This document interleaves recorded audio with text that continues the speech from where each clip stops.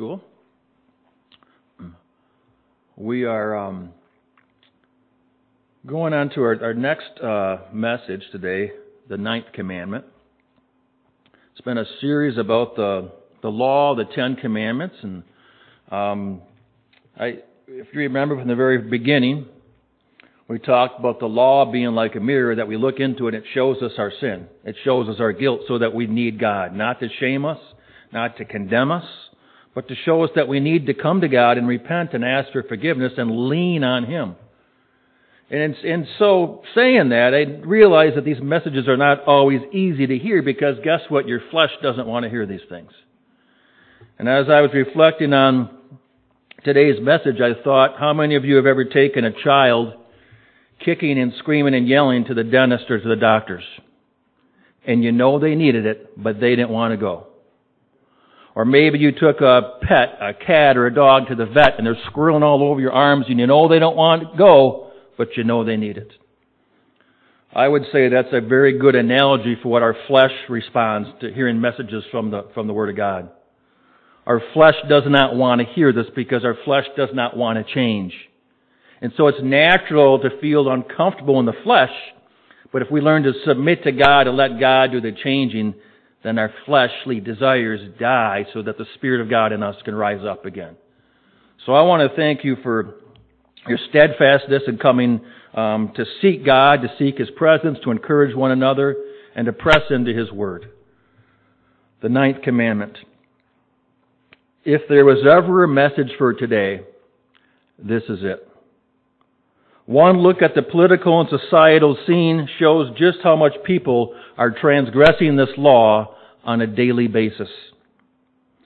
Lies, misrepresentations, conspiracy theories, unproven accusations, gossip, rumors, false characterizations, and unrestrained talk to induce fear, judgment, and hatred have sadly become the voice of way too many people, including many Christians today. Exodus 20, verse 16. You shall not bear false witness against your neighbor. The ninth commandment is directed at our speech, which too many Christians have taken for granted. But unless you see the gift of speech as a privilege, instead of just a right that everyone has, you will never realize that with such great power, with the tongue, comes even greater responsibility. Specifically, this commandment warns against purposely betraying another in order to benefit ourselves or to punish others. Right now in our country, as you know, we are dealing with undisciplined talk in the political realm. But it could get much, much worse if we don't repent and turn to God. In the world today, we see the power that false accusations have against people of faith, where Christians are in the minority. In these nations, all it takes to legally punish and jail or beat or execute a Christian is to simply bring an accusation against him or her. Whether it is true or not has no bearing on the outcome of the matter, for the accuser's word is treated as truth, while the Christian's word is often worth nothing. What a sad and perverted world we live in. And if you think that this stuff only happens in third world countries, then you're sadly mistaken.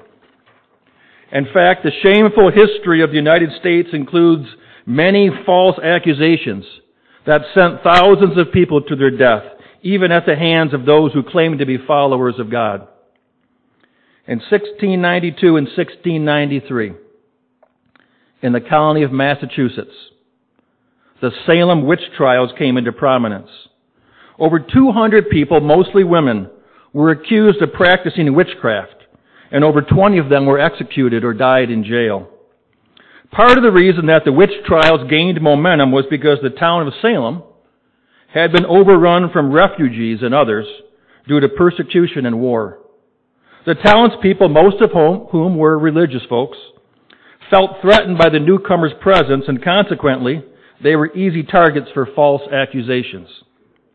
While there was evidence that the first case indeed had some influence of witchcraft, what soon happened was that the people of the village of Salem figured out that they could get revenge on people they didn't like by merely bringing an accusation, a false accusation, against them. In one case, a man wanted to acquire the land next to his property, but he was turned down by the woman who had it ceded to her from her deceased husband.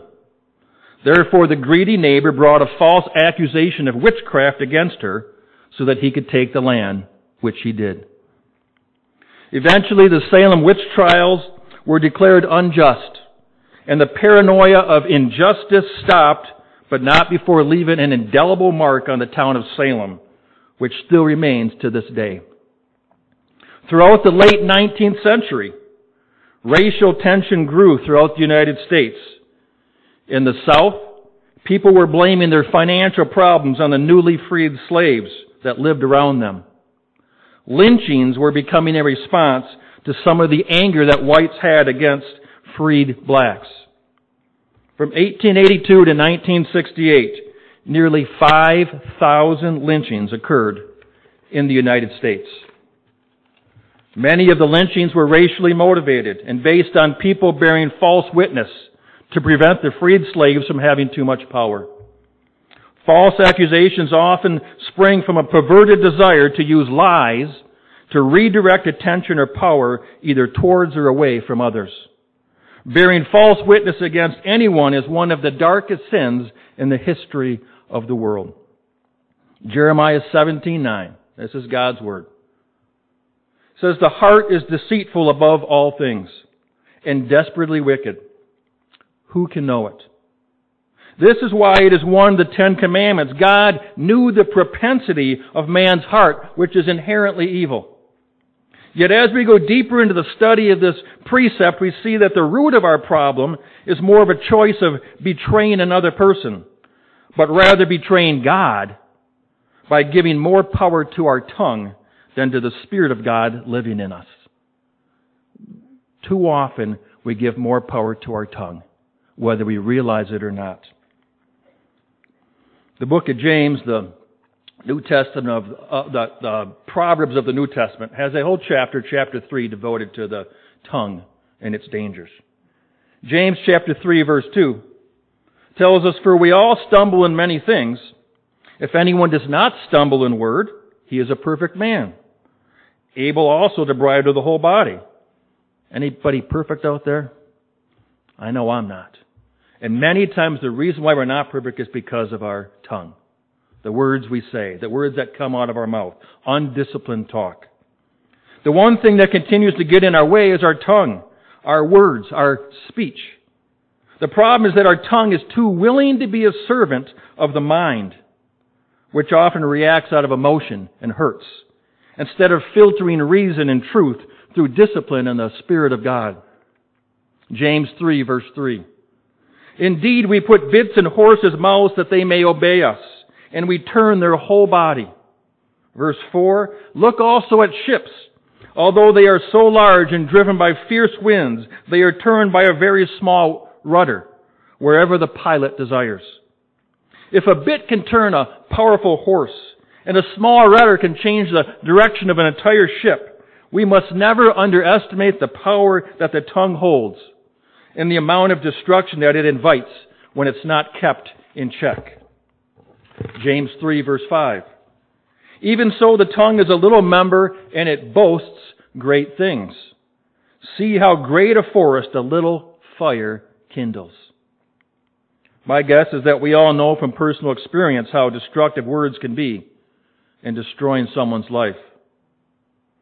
We've been on the receiving end as well as the giving end at one time or another, with destructive words and attitudes either directed at others or even ourselves. And once those words are out there, they can never be put back. A young girl was once given penance by a minister to deal with her undisciplined speech. She was told to go into the field and blow a thistle seed into the air. After doing so, the minister explained that just as she could never find all those thistle seeds that have traveled across the meadow, she could never pull back all the hurtful words that once they have flown. Unfortunately, We too often think of our need to blow off steam or to speak our mind instead of weighing the consequences of undisciplined talk. Indeed, how great a forest fire a little flame kindles. James 3:6. And the tongue is a fire, a world of iniquity. The tongue is so set amongst our members that it defiles the whole body and sets on fire the course of nature, and it is set on fire by hell. Those are strong words. Those are in the New Testament. Many times people say that's all Old Testament stuff. The fear of God, that's the Old Testament. This is in the New Testament. God is the same yesterday, today, and forever. We need to be aware of that and take these words to heart so that we can continue to become more like God.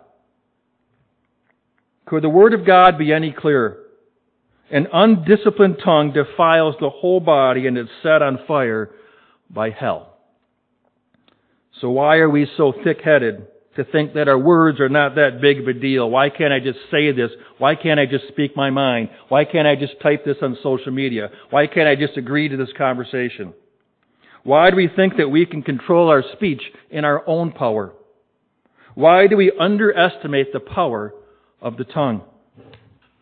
Psalm 12, verses 1 and 2. Help, Lord, for the godly man ceases. For the faithful disappear from among the sons of men. They speak idly, everyone with his neighbor. With flattering lips and a double heart they speak. The decline of the faithful is directly connected to undisciplined talk.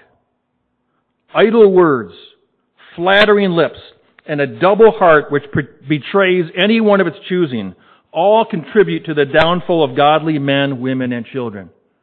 You wonder why we're not seeing the witness in the world as strong as it should be? It's because of undisciplined talk. Yet instead of retaining the fear of the Lord to keep the heart in check, pride takes over and keeps a wayward soul heading down the path of destruction. Verses 3 and 4. May the Lord cut off all flattering lips and the tongue that speaks proud things, who have said, with our tongue we will prevail. Our lips are our own. Who is Lord over us?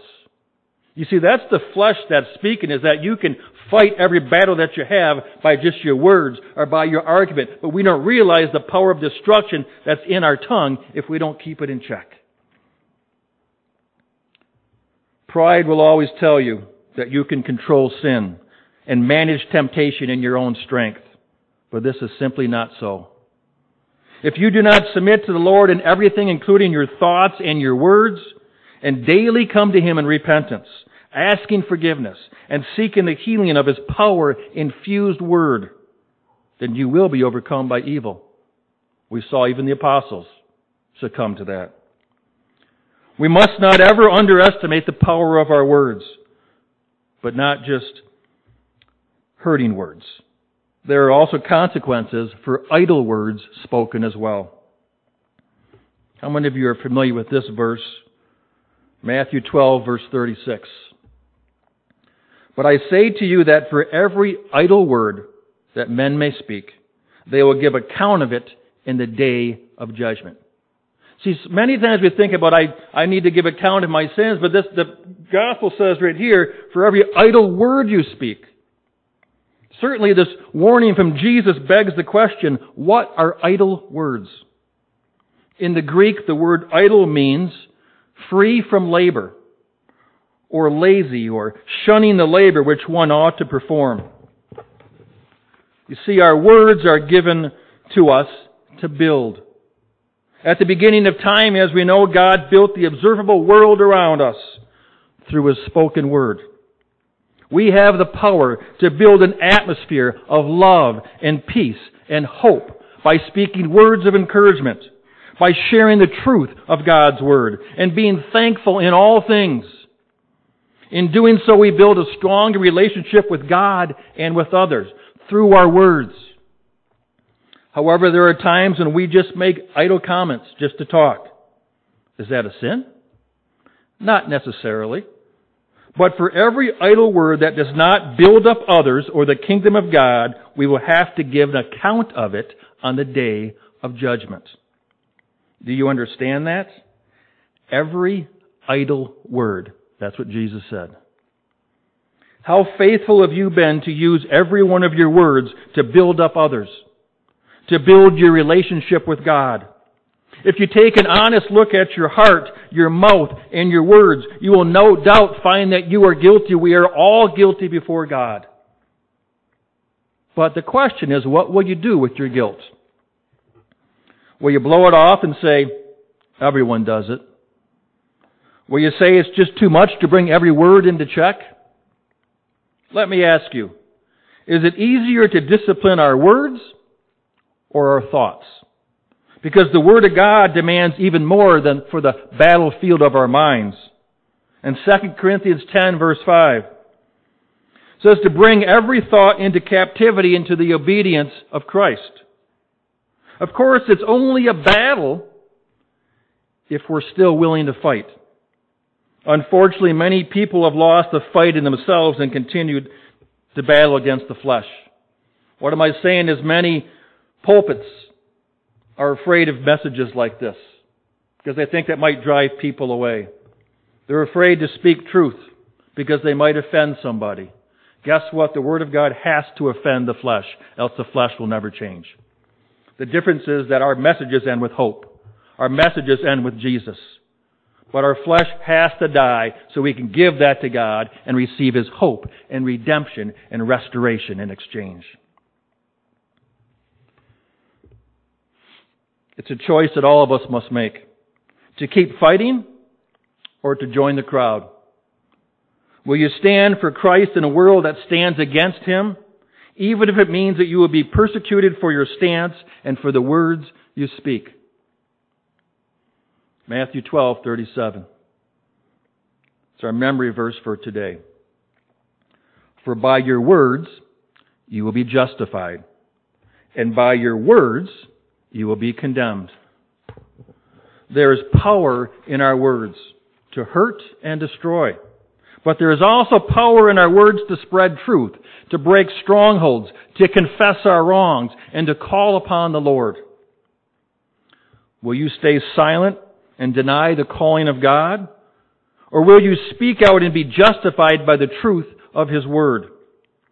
We have been given great power through His Word and in our words to confess our faith in God. In fact, Paul elaborates on this truth. It goes to the foundation of our faith. Romans 10 verse 9 says that if you confess with your mouth the Lord Jesus and believe in your heart that God has raised Him from the dead, then you will be saved. Amen? Verse 10. For with the heart one believes unto righteousness, and with the mouth confession is made unto salvation. Do you see the privilege and the responsibility that we have with our mouths? To confess our belief in Jesus Christ. It is through our mouths that either blessings or curses go. It is through our words that either truth or lies make their way. The tongue is a powerful tool. James 3 verse 9. With it, speaking of the tongue, with it we bless God and Father, and with it we curse men who have been made in the likeness of God. Verse 10, out of the same mouth proceed blessing and cursing. My brethren, these things ought not be so. James pleads with us to respect the gift of speech and the power of the tongue. And I know some people say, but they deserve it, but they're being mean, but they're evil. But Jesus said we are to pray for our enemies and to love our enemies. We're not going to change it by our words, we're going to change it by prayer. How dare we think that we have greater possibility to change than God? Yes, there are people that speak evil. There will continue to be people that speak evil. Jesus tells us to pray for them, to love them. Do you understand what Jesus is saying here? We must choose to bless others. James says it. We must choose to bless others and choose to love and forgive. If we do nothing, our flesh will dictate our words. This should not be so. It's not that it's impossible to bless and to curse from the same mouth, because people do it all the time. What James is saying is that if we curse from the same mouth from which blessings and praises flow, then our hearts are not right with God.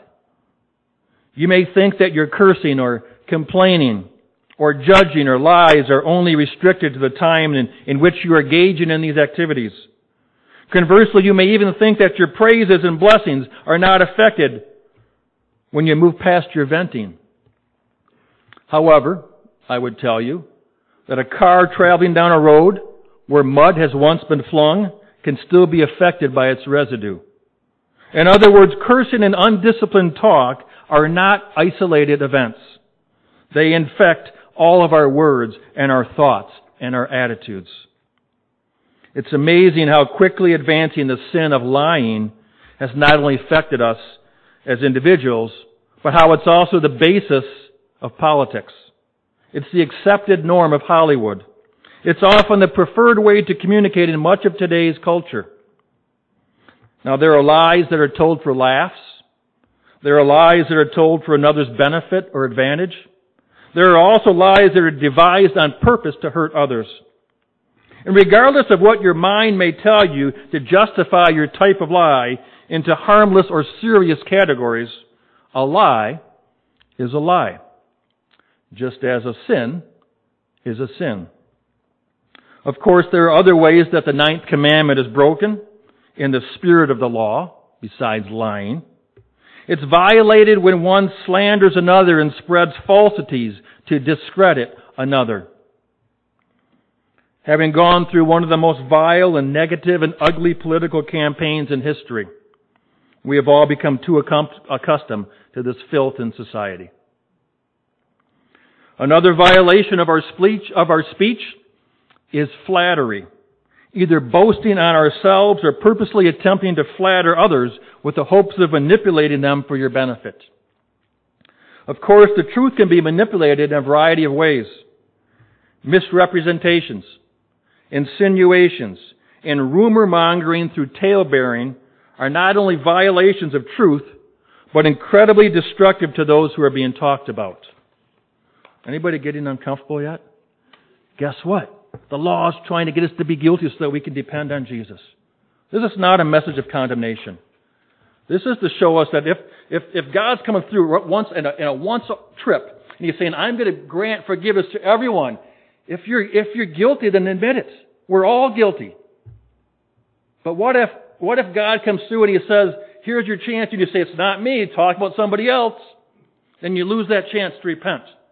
There's been stories in the Bible where it says that person was no longer able to repent. So when this comes up and it makes our flesh uncomfortable, yes, it's uncomfortable, but man, our spirit's saying, I want to live. And so if you feel convicted, you don't have to announce it, but just confess it to God so God can forgive you and heal you and make you become more like Him. Equally as damaging to one's reputation and credibility is the use of detraction, which proceeds when an accuser is unable to find anything wrong in the opinions or actions of another. And therefore, to attack an innocent victim, they start to attribute good deeds to doubtful motives, such as, I'm sure the only reason he came here to this event was to rack up some points and to praise himself. Everything he does is for himself. He's so selfish. See, the thoughts of, I can't prove anything, but I'm going to doubt his motivation. That's bearing false witness against your neighbor. Whether these thoughts stay in the form of judgment in one's mind, or if they're spread through insinuation and whispers, it makes no difference. Sin has been birthed. Misrepresentations, rumors, careless whispers, and the like are all forms that violate the 9th commandment. Probably the most dangerous thing about the sin of lying is that too many Christians underestimate the severity and repercussions to themselves because of their lies and the perversion of their tongues. But don't merely take my word for it. How does God classify the liar? You may be surprised. Proverbs 6, verse 16. These 6 things the Lord hates. Yes, 7 are an abomination to Him. Did you catch that? Here comes a list of things that God hates. Regardless of what some people will tell you, well, God can't hate, He's love. You would serve yourself well to take His word for it instead of the word of others.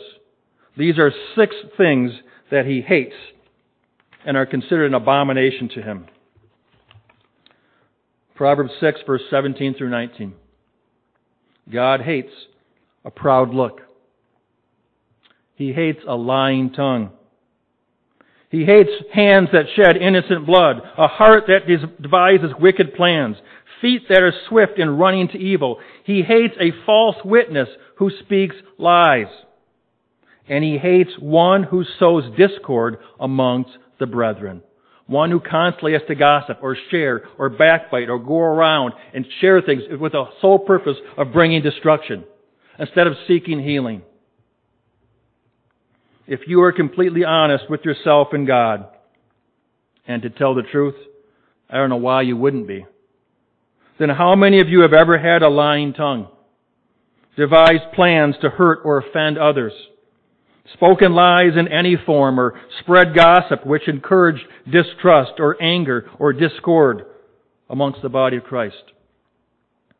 How does God view liars? And what is His punishment for them? Revelation 21, verse 8.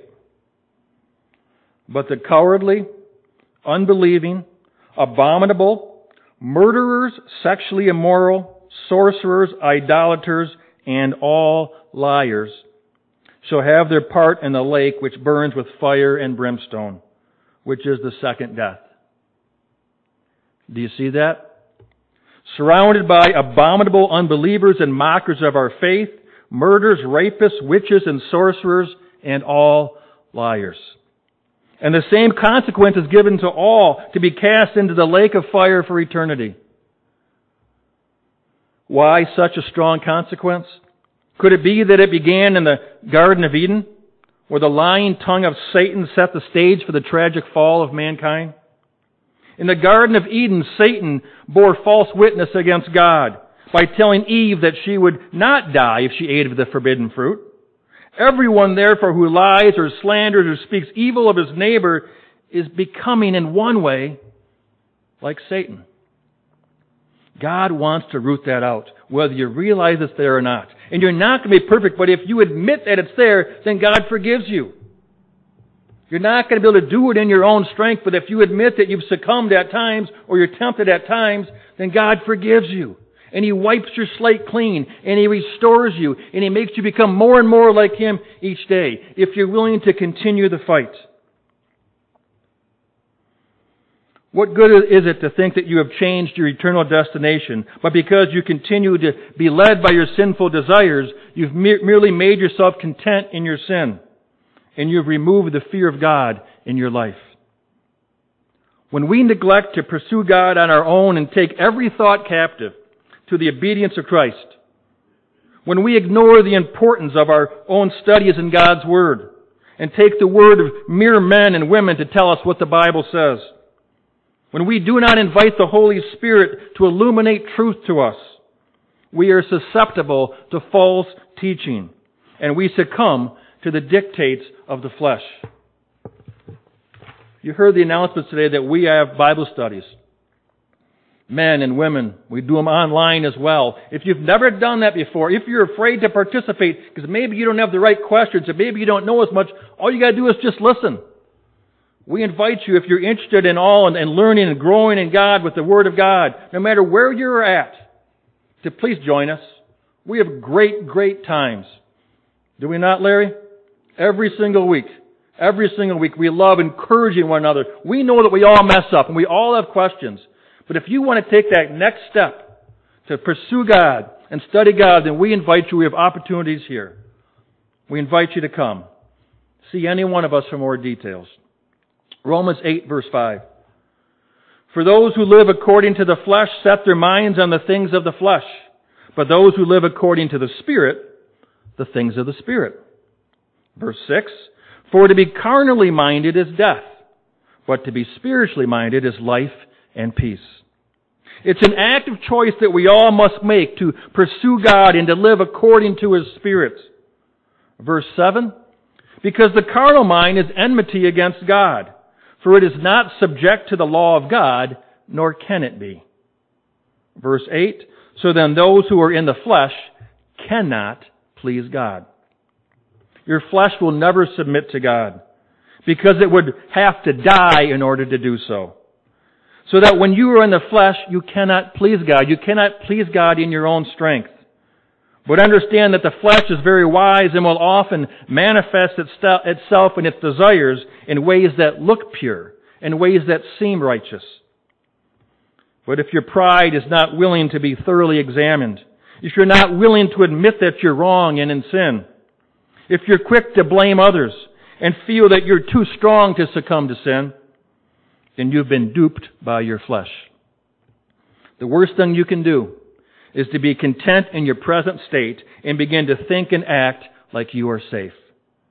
The best thing that you can do is to be honest with God and to acknowledge that you have sinned and to repent and ask forgiveness. And then ask the Holy Spirit to empower you to live a life worthy of Christ's sacrifice for you.